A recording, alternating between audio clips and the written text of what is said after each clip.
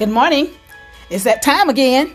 It is time for the segment of Morning Cup of Tea with God. Yes, beautiful souls.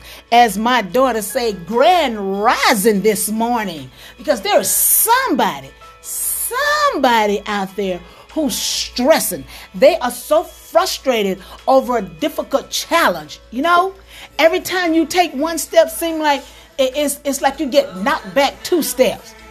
Your plan that you have starts out good, but somewhere along the way, it starts to fail.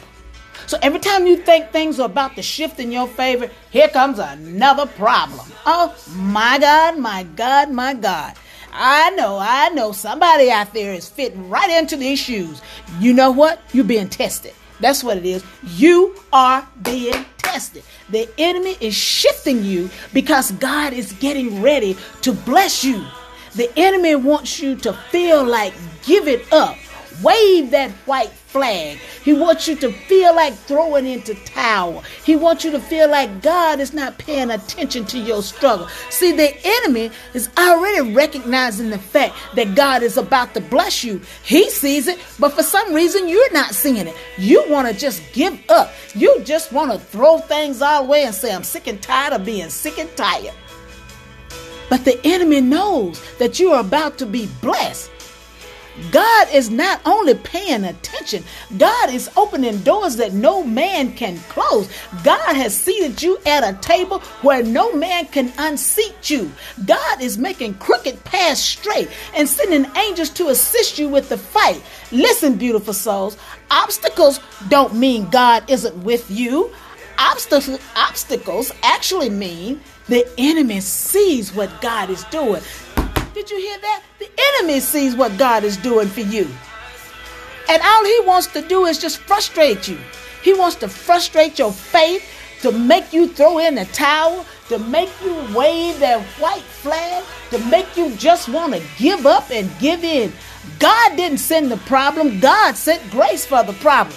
Ooh, my God, my God, my God, my God. Did I say something then or did I say something? And when I get to that point that I drop some tea, I want you to hear it again. God didn't send the problem.